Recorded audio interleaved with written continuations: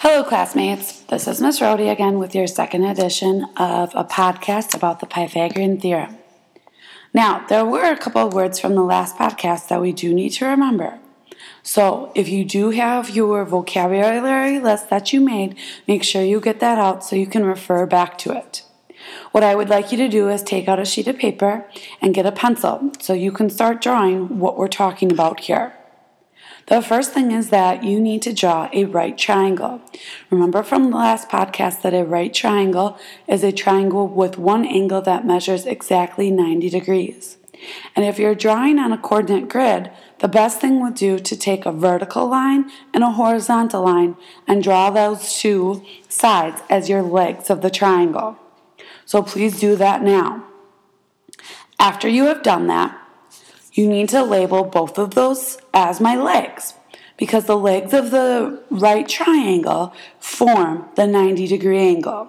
So if I've got two perpendicular lines, those are the two lines that form my right triangle. So those are considered my legs. So let's label those legs A and B. It does not matter which one is A and which one is B. Either one does not matter. All right. Now that we have that taken care of, I need you to take a straight edge and connect the endpoints of the two legs. This will be forming our hypotenuse. First of all, how do I know it's my hypotenuse? The first thing is, it's opposite my 90-degree angle. The second piece is that if we were to measure or find the distance between each point or each vertex, that side would be our hypotenuse, because it is the longest side of the triangle. All right, so we've attached the two endpoints to make our hypotenuse. So now, what should we label that, you say? We should label it C. All right, C is always the hypotenuse in our Pythagorean theorem.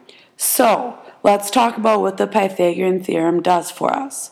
It helps us to find on right triangles missing side lengths. The Pythagorean theorem is put in a few different forms. One would be a squared plus b squared equals c squared.